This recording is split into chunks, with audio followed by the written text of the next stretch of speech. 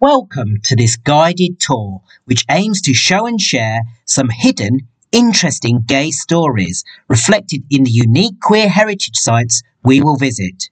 We will discover how they played an important part of gay social histories. They reflect the struggles, hardships, sacrifices and prejudices of queer forbidden fruit that previous men encountered.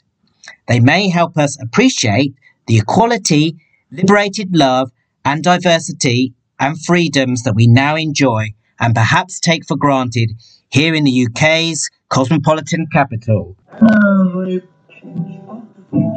It's just a little bit too high, but you'll find that every man will try to pluck it if he can as he passes by. For the brute loves the fruit that's forbidden, and I'll bet you half a crown he'll appreciate the flavour of it much, much more if he has to climb a bit to shake